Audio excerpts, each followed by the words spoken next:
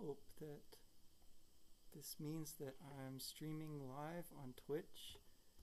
I haven't done this in a while, so I'm just gonna hope that it's working. Welcome to the concluding episode of Bookworm Games. Or sorry, I meant Game Cool Books. Bookworm Games is the title of my Twitch. It's also the title of the overall project here, which I began with a video game called Earthbound for Super Nintendo, and that's the last time I used Twitch. That's the only time I've used Twitch. So this makes two. And as I'm going through this project, my goal is to kind of work with games and work with books and kind of go back and forth and alternate between the two, and see where the overlap is between the two media, and see where the differences are. And see where the overlap is between the two media, and see. Cool. Yeah, it sounds like Twitch is working, at least for me, as I'm signed into it. So it looks like some extra media are making it in as well. This podcast format, of course, is the one I've chosen to broadcast my ideas with, and the video, they're all kind of growing out of the podcasts for now, at least. Some of those are conversations, and I wanted to start by letting off all this kind of nervous rambling and just say thanks again to the conversation interviewees, interlocutors, the people who've been willing to take some time to talk to me about this book that I love, The Golden Compass by Philip Pullman. So first, I'll read off a few messages that I've got here from my various conversation partners. Sparrow sends her regards. Verlin wishes us all the best. Merrick urges us to take whatever might be valuable or interesting and discard the rest. He's also, just remind you, he's got a number of great articles, books, book chapters that are available, some of them at least through his academia profile, which is where I came across him. So check those out. Maggie and Gabriel send their encouragement from the UK, where it's the middle of the night. Likewise, Mark. And Mark's also got a new book out. He's written something called Secret History of Christianity, Jesus, the Last Inkling, and the Evolution of Consciousness, which sounds so awesome. So I'm looking forward to that. It's coming out soon. I don't think it's actually been released yet. That's our UK participants. Then Kevin wishes he can attend. Maybe he'll be able to make it. We'll see. I sure hope that at any rate this is recording in some fashion, so people who can't make it now will be able to see it later. And Lauren, who gave me a good lead on a video game scholar named Alf Siegert, says hi. So does Leanna, aka Musical Lee. I hope that's everybody. If I've forgotten somebody, I really apologize. A big thanks again also to friends and listeners from the Earthbound series, that first series of my podcast project here. And week by week, I have been actually going back over the transcripts and the conversations from there and making them into a serial kind of book, essentially, that's being released bit by bit on the Well-Read Mage, which is a video game journalism site, which is really cool. So thanks to Moses, who runs the Well-Read Mage. I'm hoping to do something similar with this project, taking all of this material, paring it down, no doubt, and getting it into some kind of manuscript form to try to put it out as a book. Now, I know that'll take a little while. I'd really like to do it, though, in time for the release of the new book, The Secret Commonwealth, as part of the Book of Dust. That's coming up in the fall. And so is the BBC produced. It looks like HBO is actually going to be the platform, though, so that's huge, for the new His Dark Materials TV series. That's also coming out in the fall, as far as I know. It, again, would be awesome to get some kind of a book that could possibly be released to coordinate with that. I guess it's probably a little bit of a short window, but at any rate, the idea is that something like that, as the movie did, will bring a kind of a new generation of audience to Philip Pullman's work. That's been my hope anyway, and part of the reason that I've been kind of working a little faster lately is to try to get something prepared for that deadline in October, I think. Now, as I go along, though, I'll be putting out some new content on The Subtle Knife, so continuing with His Dark Materials in the order that Pullman wrote them. And I'll also kind of alternate episode to episode, more likely this time, or at least week to week, between the book, The Subtle Knife, and the next video game that I want to dive into, which is Xenogears from the old original PlayStation. Fascinating video game, very much along the lines of a Final Fantasy or something like that. So I've kind of been playing these old video games with a friend of mine, Alex Schmid. He has his own podcast, which is excellent, Alexander Schmid Podcast. And he's the one who really got me to start making my own podcasts. I did that, through a partnership with him, and a lot of our conversations have been on Final Fantasy VII. But we also have a series that covers the Harry Potter books that we're doing with our friend Sarah Miller. That Harry Potter conversation, it might be called Potter's Pockets. Some of the earlier books were under that name. The later books are all under the Conversations at the Leaky Cauldron.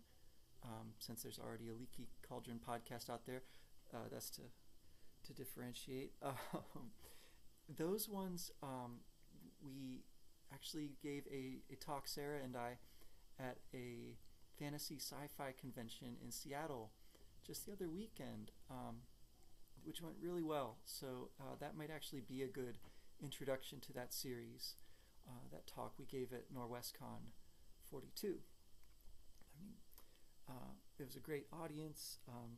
Got to kind of go over some of our favorite themes and hear from the people who came to share their ideas. So it was just a great kind of give and take. I really look forward to doing something similar again with this project in the future. The other big inspiration, along with Alex and all of his motivation, besides these great books and great video games, the other big inspiration for all this has been Corey Olsen's work at Signum and Mythgard, and the new Signum Academy is another place where I'll be trying to put out some new material in the near future. Most likely in the fall, we'll have some new live discussions. Until then, there's kind of a reboot of the website that we're working on for the Signum Academy courses from last summer, where we talked about The Hobbit, the first Harry Potter, the first Narnia book, and A Wrinkle in Time. And those are all really great. We're trying to kind of package them in a way that might be a little more flexible and a little more fun and accessible for people. That's the goal. So look for that coming out soon too. In the meantime, all those recordings are online. Now, I wanted to use this time mostly really as a question and answer format, and I think that if you're on here live, you should be able to see a chat window on Steam, or sorry, what is this thing called? Twitch. Yeah, a lot of people who play Steam games use Twitch. So anyway, you can chat right there. I should see stuff if it goes through properly. You can also always just send emails. If I've been in touch with you, you have my email. You can also comment on the blog or on any of the posted videos. These are all places where I can see your questions and try to answer them. I know it's kind of short notice for a lot of people, or again, people are in the middle of the night sleeping or doing work or whatever they need to do. So I'm okay if there's not too many live questions coming in. I did have a few sent in before today, and some of these come from Steph and her family, who are all actually together this weekend. Got to see Liz for a little while. She helped plant some blueberry bushes out in the front yard here, which look really great. And she also, along with the other Bells, sent in some questions, it looks like. So the first question, and this is one I'm sure everyone who reads this book is bound to wonder sooner or later, is what kind of alcohol do alcoholic bears drink? And corollary, I guess, did Yorick, that is Yorick Byrnison, the armored bear, did Yorick have PTSD? The latter question I am not really qualified to answer, as it would tread too much into psychological territory for me. I'm really just going off of what's in the book, and so that's probably a bit of a stretch, a bit speculative even to answer the first part of the question here. But people in the North, in this world, seem to drink a lot of vodka. I know this because when we get to it, you'll see in the third book, The Amber Spyglass, there's a chapter that's titled Vodka. It concerns Will's run-in with a very disturbing and remote agent of the Magisterium, the all-powerful church-like entity of Lyra's world. If I'm remembering that correctly, that's when Will is on his way to rescue Lyra, and he's passing through the north of her world. So that's my guess. I believe it's vodka. I think there's strong evidence that it's a moonshine type vodka, probably extremely strong, and probably not really intended for human consumption. It seems like it might be special made for the deceiving, the enslaving of renegade armored bears, of exiled bears like Yorick. The people of Trollisund intentionally tricked him out of his armor by getting him drunk, and it seems that he was only able to be tricked because he was so distraught over having been cast out unjustly from his people, from his kingdom. So I think truly one of Lyra's greatest accomplishments in that book is her rescue of Yorick Byrnison. I think I just got a note that I should turn the volume up. Maybe I'm just too quiet. Alright, so hopefully that's a little better. So the next question here, it seems that a person's demon is a function of their socioeconomic status. I think that's right. Yeah. At least that's something that enters into the consideration. And so it seems difficult, this is the question going on, to attain upward mobility.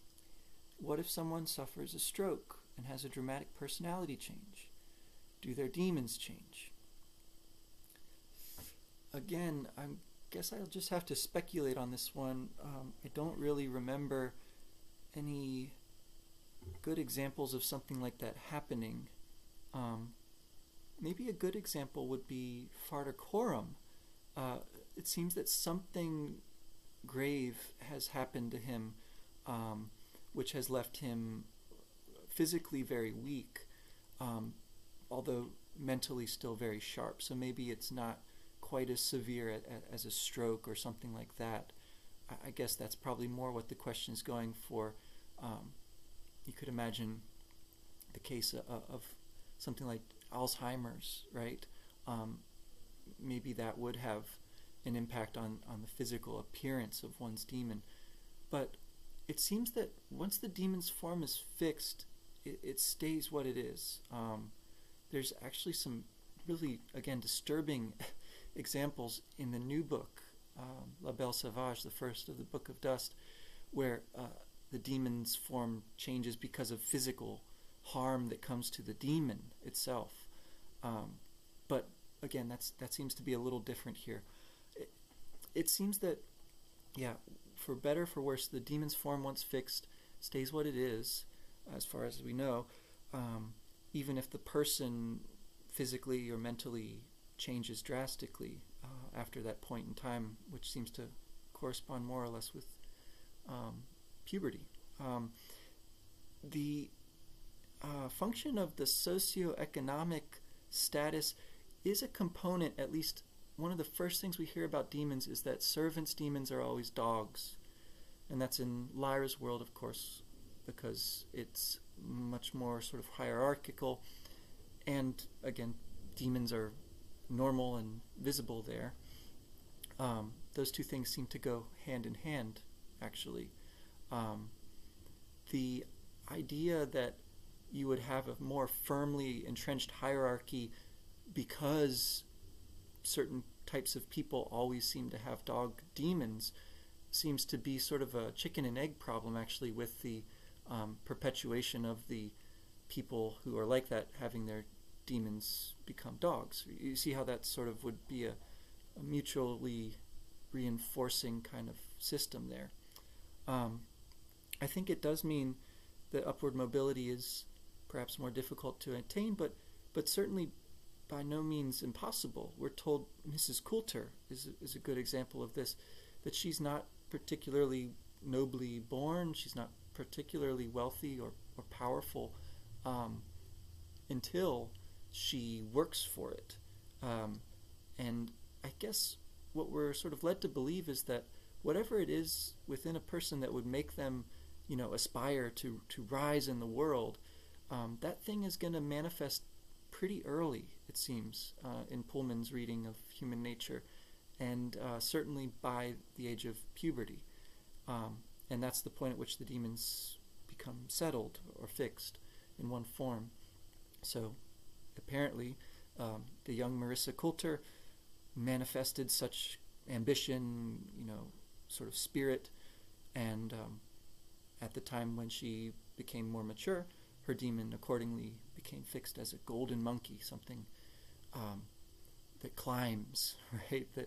That bares its teeth in imp-like grins of pleasure at all of its nefarious and mischievous successes in the world. I think that's what I'd say about that. I really appreciate these questions. They're things I would never have thought of on my own. The third is, when the boy lost Ratter, so that's Tony Macarios, he lost his Ratter, and it was replaced with a fish. What's the parallel with real life? Is it some mental disorder? Okay, so going along those lines again, it seems that mental disorders would manifest in some way in the demon as well. What that exactly would look like, I'm not really sure. I don't think we're shown, that I can recall, examples of people with a sort of diagnosable disorder in the way that we talk about them. But what's going on with the loss of the demon in Tony Makarios' case, the case of the children that are kidnapped and taken to Bolvangar, the church there is doing an experiment, or rather this faction within the church, which Mrs. Coulter is responsible for, is experimenting with a process of separating people from their demons. It seems that they do these experiments, and this is the next question that they ask actually, so I'll take it right now too. The adults that worked at Bolvangar had their demons cut. Is it like a lobotomy? Is it their soul, personality, or both? Why did the children die of heartbreak after being severed, but adults didn't? Okay, so it does seem that this separation is something like a lobotomy based on what happens to the adults that undergo it. They lack curiosity, they lack interest in finding out more about Lyra, which is practically unbelievable, right? Although she's doing a pretty good job of toning down her personality at that point. You would think that they would still wonder a little bit about this person. But they seem to be very disconnected from anything that's not an immediate sort of order that they're given, an immediate task. This kind of attitude is strengthened a bit more when we hear about the zombie soldiers which come to Trollesund early in the second book. We don't actually see them in action there, but we hear how terrifying they are. They never tire. They follow orders no matter what. And again, these are people whose demons have been severed. But it sounds like in adulthood that's a bit less shocking, less crushing to them. And so that might also be partly because it's voluntary, it seems, in the case of these adults. They're doing it presumably as a kind of martyrdom, actually, to their very rigid sort of faith and their following of the institution of that faith, the church. Its dominance in science and in politics is apparently absolute in Lyra's world. And so it's a weird sense in which that rigid hierarchy, by becoming too oppressive, sort of undermines itself. Because how I read this loss of Tony Makarios and the children is precisely as a loss of faith, of the kind of life-affirming faith that I think is still a possibility even within Pullman's avowedly atheistic framework for his story. I think this is one of the central points that I'm sort of discovering and researching as I'm rereading these books really carefully. What I see in Tony Makarios' case is a child who is on the cusp of puberty, but not quite there yet, and who is separated forcibly from the very thing that he trusts and admires most, that part of him which seems to make faith in and sort of dwelling in mysteries to make that possible. That seems to be part of what the demon represents, at least. And I see this partly in his case. I don't know how much to read into this, but I want to sort of make it carry quite a bit of weight. The fact that it's a fish, and that the fish is a very ancient symbol for Christ. I think it's a sort of linguistic pun, actually. I'm not entirely sure how this association came about originally. But anyway, the fish symbol for Christ is a very, very old one. Maybe it has to do with some of those miracles that are recounted in the Gospels. But anyhow, I see that as Tony having lost the living element of his faith, of his innocence, his childlike wonder and sense of being safe in mysteries, right?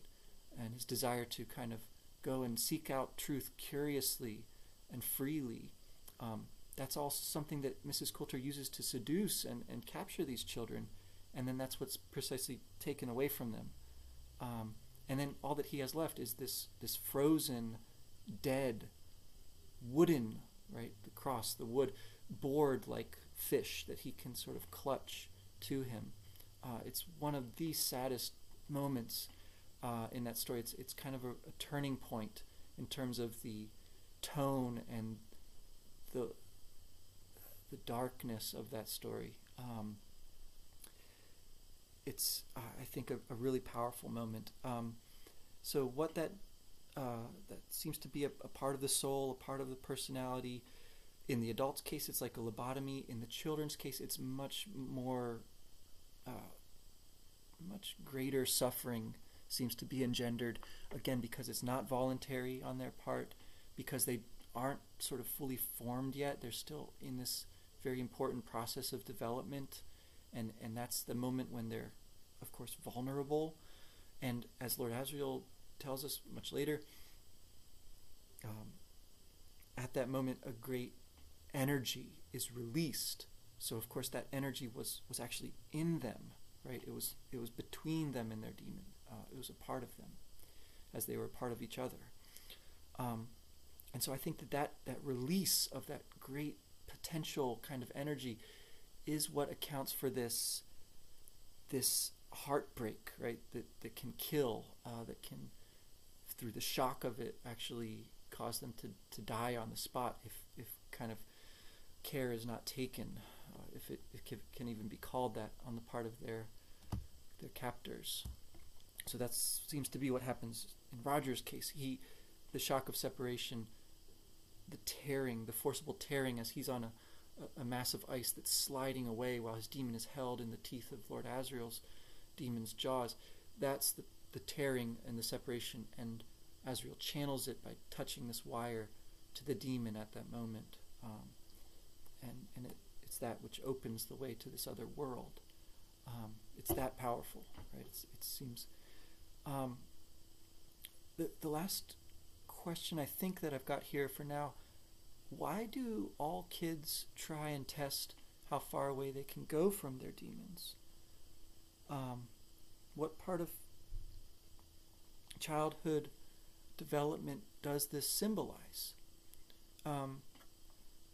It seems that this testing of the distance you can go from your demon is like any number of other kinds of physical dares or challenges that kids get up to in their games that we'd be familiar with. It seems like this is the kind of thing that you undergo a voluntary degree of suffering just to sort of understand better where that limit is one way to think about it in a kind of abstract way. I think that this would be any number of stages, would be relevant here in the course of a child's development. But it does seem like in Lyra's case, at least, this is kind of particularly salient, like coming to the surface as she's sort of approaching the cusp of adolescence. That's, as she's on this journey in physical terms going to the north towards death, essentially, right? Where nothing is really alive anymore in the farthest north. That seems to sort of map onto her journey as far as maturation, growing up. It's just one of the ways that theme comes out in the stories.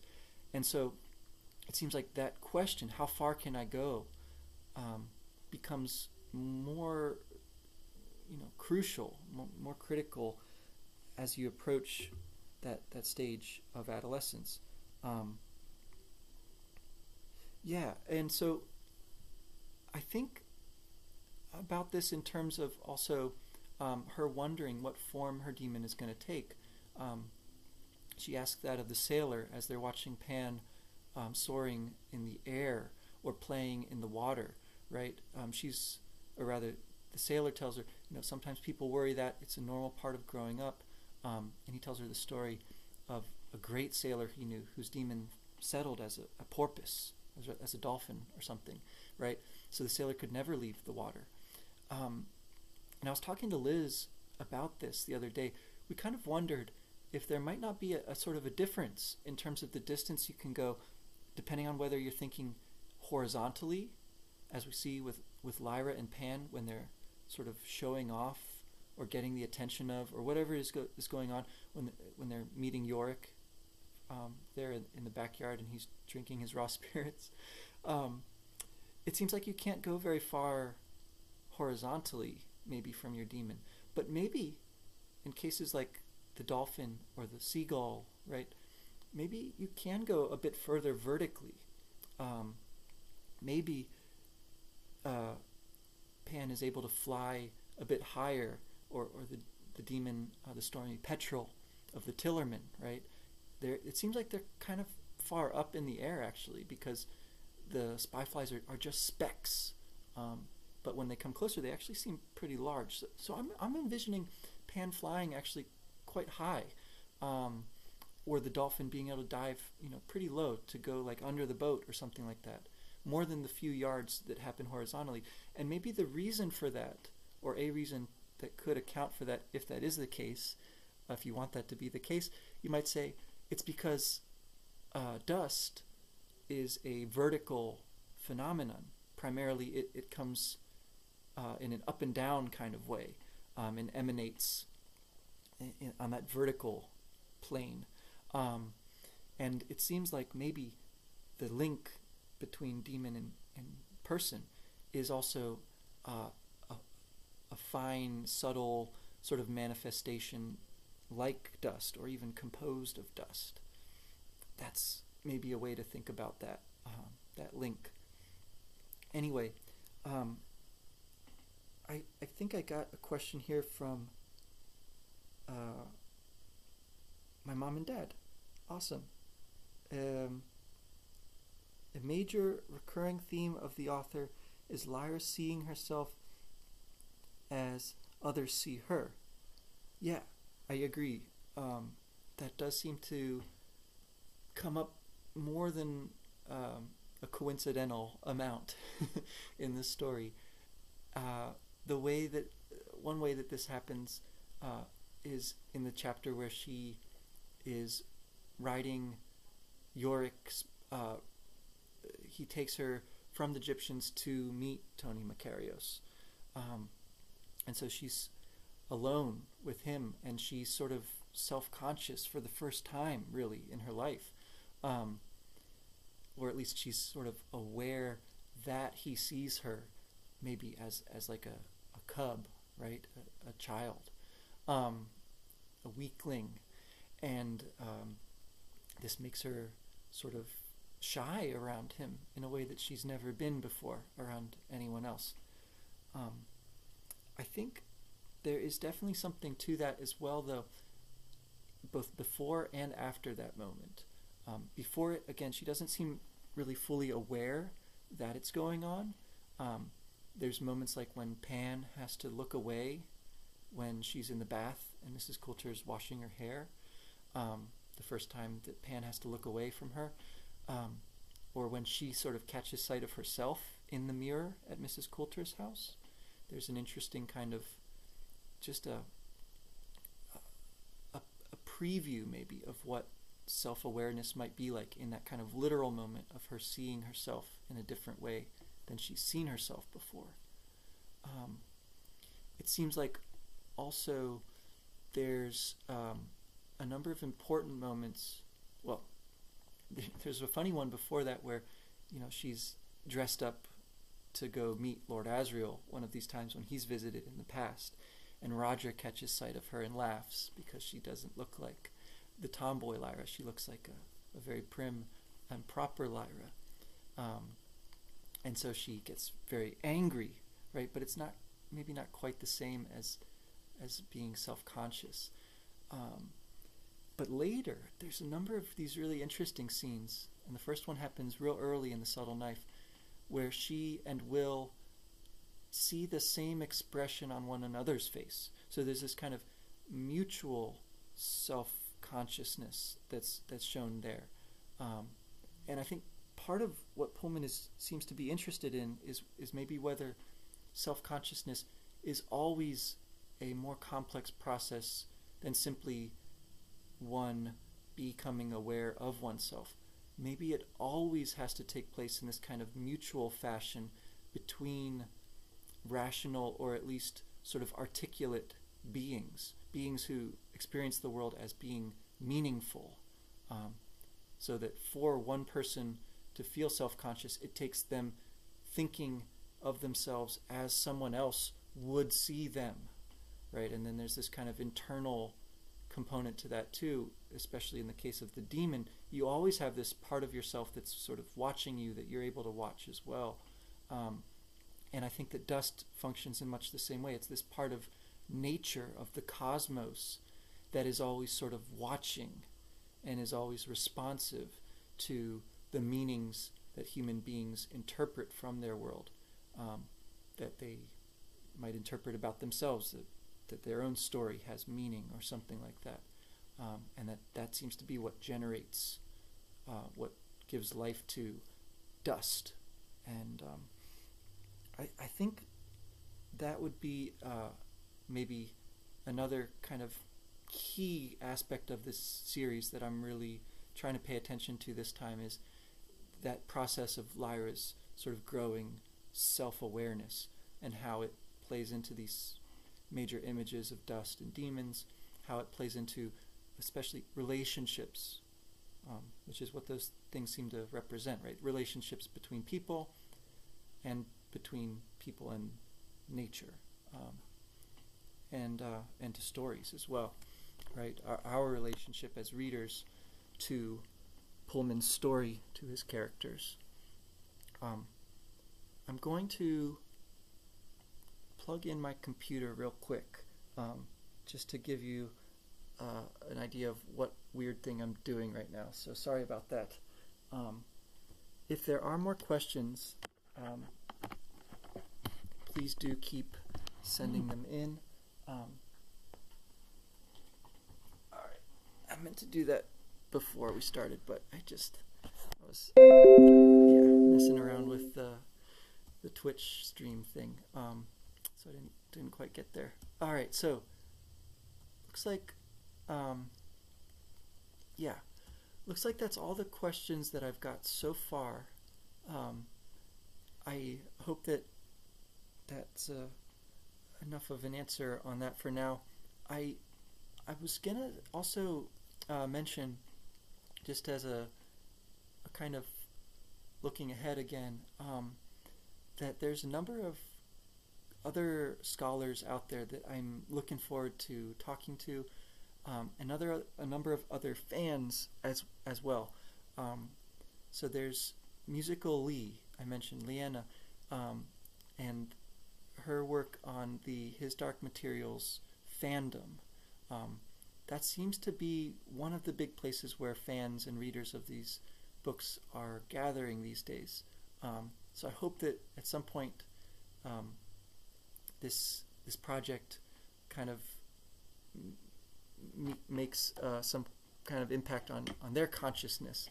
I talked to Leanna already, and I'm looking forward to talking to more people who work on there or who enjoy using that resource, that fandom. I'd also like to get in touch with, there's actually a pretty lively French language fan group of Philip Pullman's out there, called Cittàgazze, right, which is the town that Will finds and that Lyra finds herself in at the start of The Subtle Knife. So Cittàgazze, their Twitter handle is a very clever Twittagazze. I don't really use it that much, but that is one of the things that I should try to get more involved with. I might even get to do a short part of a conversation, possibly in French, I think that would be really fun. Just to kind of get a perspective on the global impact of these books, their translation. That's a whole aspect of this that I really don't know much about, but would love to learn more. So that's another kind of conversation group that I'm looking to work on in the future. As far as the scholars, there's a number of really good books out, and so I'm trying to get in touch with some of the authors of those books. I am in touch with a couple and trying to set up times to talk with them. There's also some scholars of Tolkien and the Inklings that seem like they might have an interest in participating in this project. So I'm working on setting up some times with them too. Of course, people who work in academia tend to be really, really busy, and I feel really fortunate for those who have been able to make some time to talk with me so far, who have taken the time to even reply to my requests. I really appreciate it, and I hope to schedule a few more in the near future here. Now, among them, there's Brenton Dickinson, who is finishing up, I think, a PhD, who works at Signum already, and who has a blog, A Pilgrim in Narnia, where he has quite a big following, actually, and does post every so often something really relevant to Pullman in particular. So I actually got to do a guest post on there about Pullman's nonfiction that's collected in Demon Voices, and I thought that went pretty well. I got some good responses from that, and I'm looking forward to collaborating more with Brenton and with other people on Signum as well. There's also a scholar named Douglas Anderson, and he has done a kind of commentary gloss on The Hobbit. It's called The Annotated Hobbit. It's really cool. It includes tons of interesting sort of background on the text, and also some of the references and influences that Tolkien is playing with there.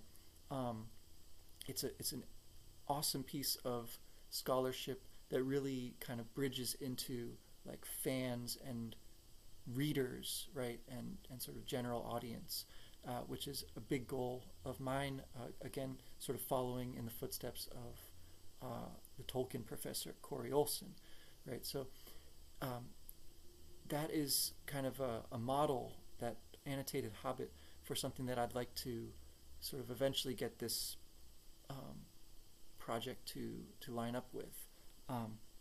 So any sort of comments or ideas about how to better reach maybe a more general audience, how to get a deeper understanding of Pullman's influences and sources for his text, and even like the process by which Pullman wrote and revised that text. Those are some of the big big goals as far as research and scholarship that I have. So again, it's really helpful to have some of these models, to role models, that is, to base this work off of. I'm really appreciative of their help in this. And so another scholar, Lori Frost, has been in touch via email. I hope she's able to attend or listen in later on this. And she had some really interesting thoughts about chronology, which was another kind of, maybe it seems like a small thing, but it's such an important aspect of a coherent story, I think. And it's just curious to me. One of the weirdest things about rereading this book is noticing how loose Pullman actually seems to be with the chronology, at least especially maybe early in the story. It's in this kind of fairy tale, unclear when is this taking place exactly sort of mode. And he tightens that up, I think, quite a bit later, but it's just interesting to think about. And she did a really interesting bit of analysis of just the detail of Mrs. Coulter's fox fur coat, which I think rightly implies that this is happening sometime when it's pretty cold. That's when she's enticing Tony Makarios away, and so that sort of gives us a little maybe data point, right, to start working off of. So the other one, of course, is the horse fair. We know that the gobblers come to Oxford during the horse fair. When is the horse fair? It seems like it must be either the spring or the fall, and based on what happens a little bit later in the story, it seems clear that it must be the fall, actually, right? So it still seems like it's kind of warm then, though. Just kind of, that's the feeling I get from that atmosphere. Maybe it's sort of like one of those last warm days before the cold sets in, though, right? So that's how you can kind of finesse that. Tony Makarios is taken away when Mrs. Coulter's wearing a fur coat, and yet Lyra becomes aware of the gobblers coming to Oxford maybe a few weeks later, it seems like, and yet it still seems pretty warm out there. They're out in the sun until the shiver goes through them as they realize that anyone could be a gobbler, right? But that, it has to be fall because it seems that the days are very short as they go north, whereas if it were in the summer, the days would be very long, right? This is especially complicated, though, because when they go through into the other world, it no longer seems like it's winter. It seems like it's summer there, or at least, late spring. That seems to be the case in terms of Will's world, our world, as well. The time becomes quite distinct there. Once he starts reading the letters in the green case, we get some dates, we get some years.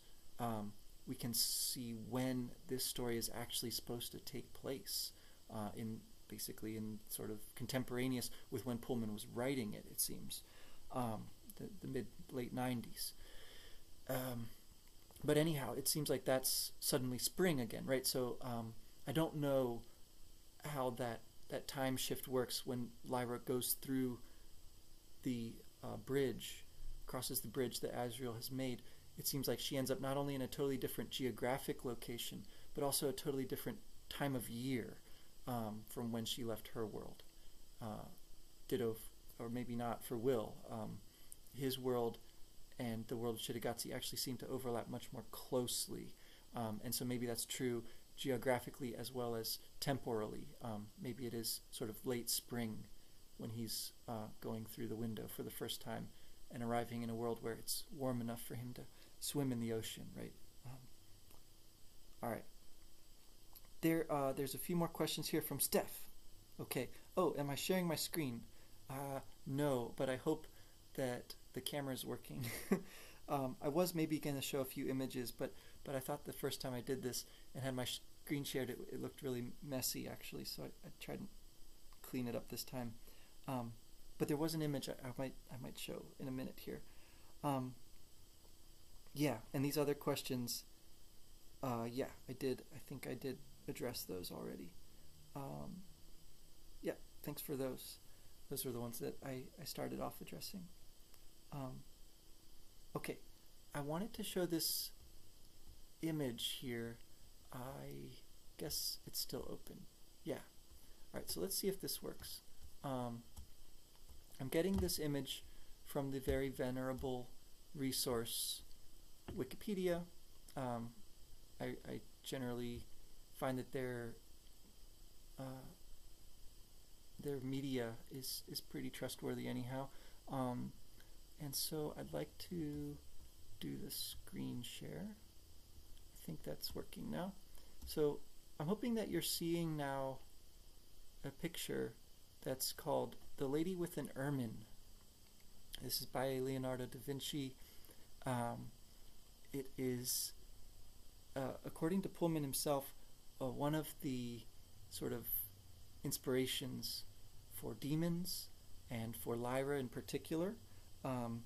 It's a really interesting painting, like all of Da Vinci's paintings, I guess.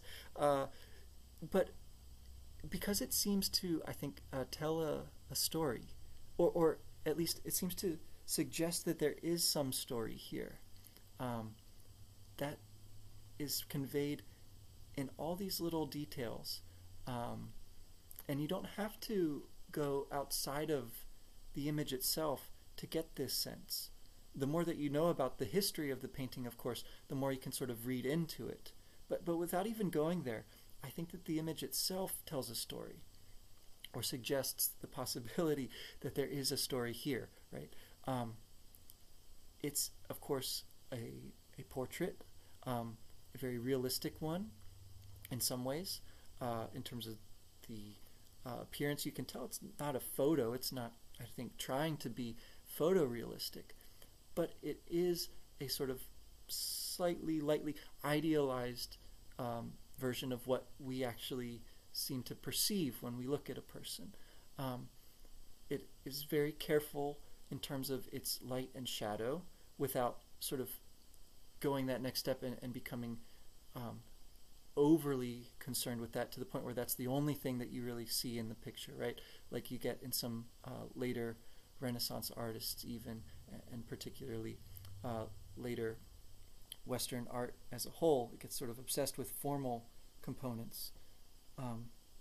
Okay, you can see the screen. Great, that's good. So you can see what I'm talking about. But the way that this does sort of highlight our awareness of light and darkness is in the way that there is no background. It's just a simple black background. And so this figure sort of becomes, in a way, surreally living to us, right? Bright, shining. She doesn't have a halo the way that older art did. She's not supposed to be a saint or an angel or anything. She's supposed to be a real person. Instead, she has kind of a headband and something like a gauzy thing that seems to be holding her hair down, I guess modestly, or maybe that was just the fashion. But anyway, it really accentuates and frames her face, right? Her eyes, this little sort of half smile thing that Leonardo likes to do with his mouths. She has a personality, right? And there's this kind of gold braid thing that almost is like a memory of a halo, but not quite, right? It's real. And then, of course, the other main thing that I think we're drawn to is this animal she's holding. Is it an ermine? Is it a ferret? Apparently it's hard to tell the difference. I don't know the difference. But it too seems to have a kind of personality. It sort of is looking at whatever she's looking at. They're sort of both, they have their attention on something or someone. And so there's this kind of link established. And that's maybe also highlighted by this this necklace that she's wearing. It's almost like a chain connecting her, right? Her head and the head of this animal. She's certainly holding it, and it's again, its gesture is almost like a reflection of hers, and there, you can sort of feel emotion that's passing through both of them. It's almost as if they've been caught in the act of turning to look, or also to listen, probably. Especially the ermine has its ears kind of perked up, as if it's listening. So not only is there a story to these people, but they maybe are even in touch with or listening to some story being told, right? So I find this process of just looking closely at an image, particularly one that seems really rich, to be incredibly worthwhile. And again, you don't need to bring in the historical context, although Wikipedia or another better source maybe would give you that too, and that might be important for certain kinds of research. But I think that this is maybe an image too of what is going on, where Lyra is able to read the alethiometer without the books of learning, right? She is able to simply look at the symbols and her fascination with them and her sense that they must mean something, right? Once she has that idea that there is a story there, that it is worth paying attention to, then suddenly these kind of layers of meaning start to reveal themselves to her. I don't think it's necessary to totally think that there's like a mystical thing going on there with Lyra, although that is, of course, possible in this world of the story.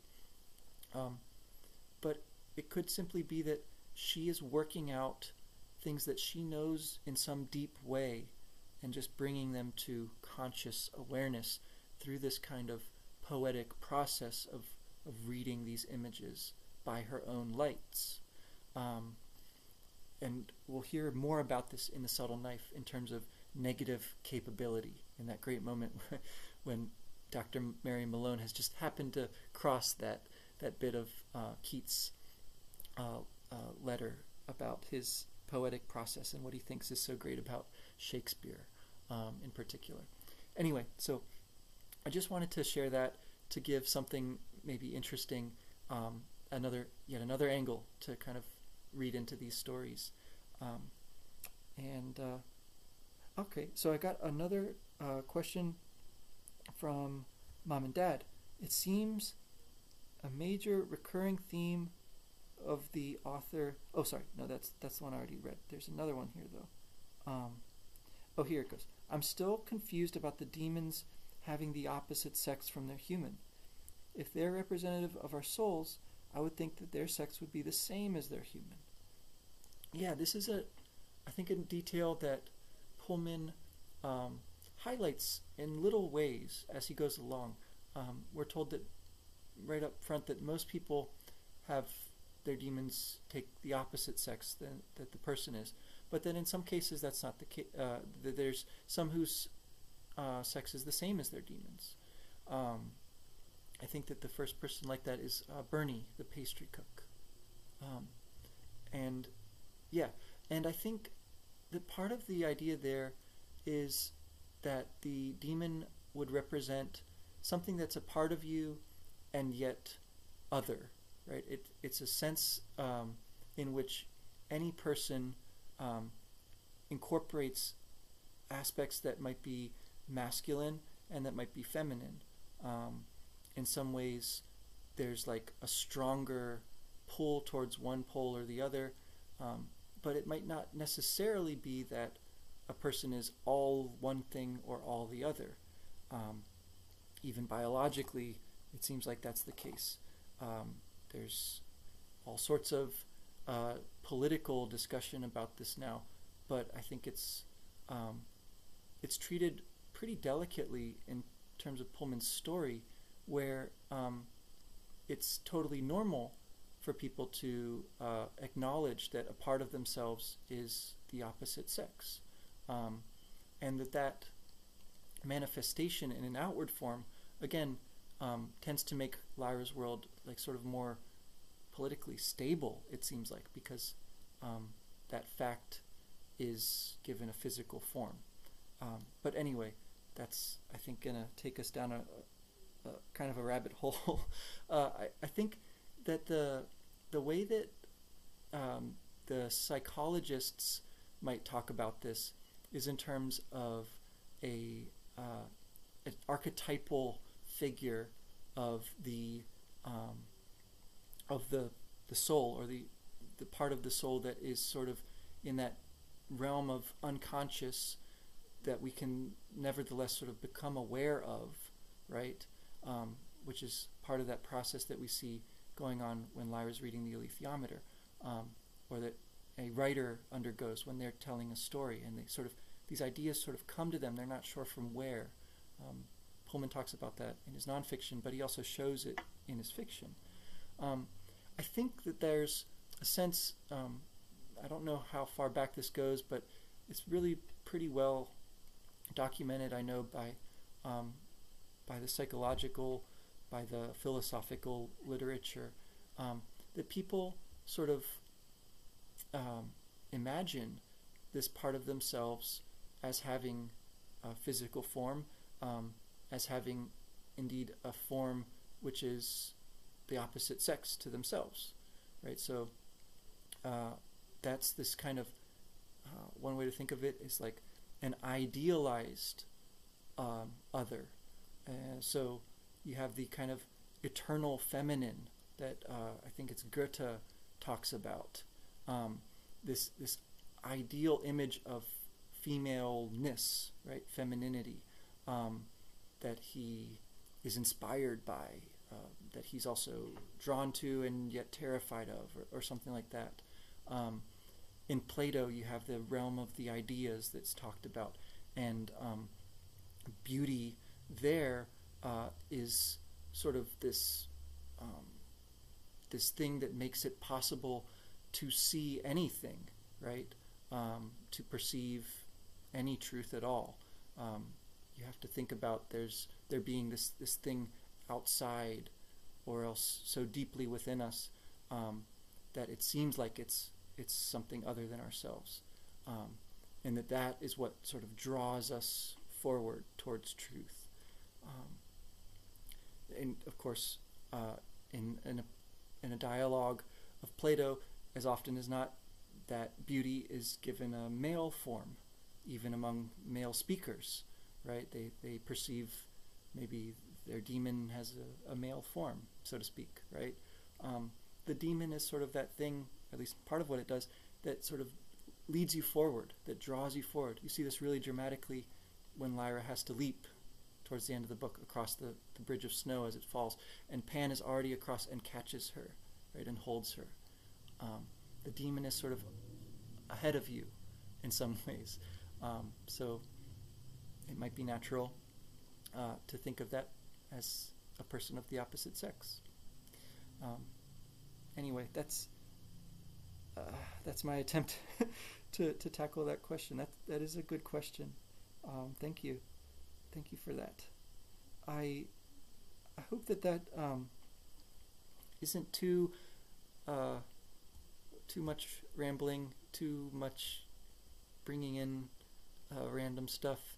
I know I'm sort of prone to do that in this project, but I hope that not only does it seem to kind of make sense, but it should help to sort of illuminate and make the story more interesting. That's what I found, at least in my experience, and so that's why I try to weave together a lot of different sources. Like I don't know, obviously I'm not an expert really in any of these topics, so if I'm trying to talk about Jungian archetypes, I'm bound to get it a little bit wrong, but I hope that it's at least somewhat correct too, or at least somewhat interesting and helpful as you tackle these kind of puzzles for yourself. That is the goal here. I'd love to kind of adapt some of this material into more coherent, class or course type stuff, maybe for a younger audience, but maybe for just a general audience. Again, if there's suggestions about things to do more of, things to do less of, as I'm thinking about how to, do that kind of editing, I'd be really interested in hearing them. In the meantime, I'm going to kind of carry on doing this thing the way that I like to do it. I guess I'm sharing this screen now of all these notes that I've been taking. I've got quite a few of them at this point. I'm going to keep adding to them, and I'm going to try to keep making this the best that I can do with it. I hope it's been helpful. I hope it continues to grow and reach an audience of people who love Philip Pullman and people who are just interested in great stories. I think that's pretty much everything I was meaning to touch on here. Yeah, I'm going to let you go then. Thanks again for tuning in, whether it's live and you're sending in questions, or whether it's later. Thanks for your time. Special thanks to those who've been gracious enough to talk and send in ideas. I really enjoy this. I hope you do too. Bye.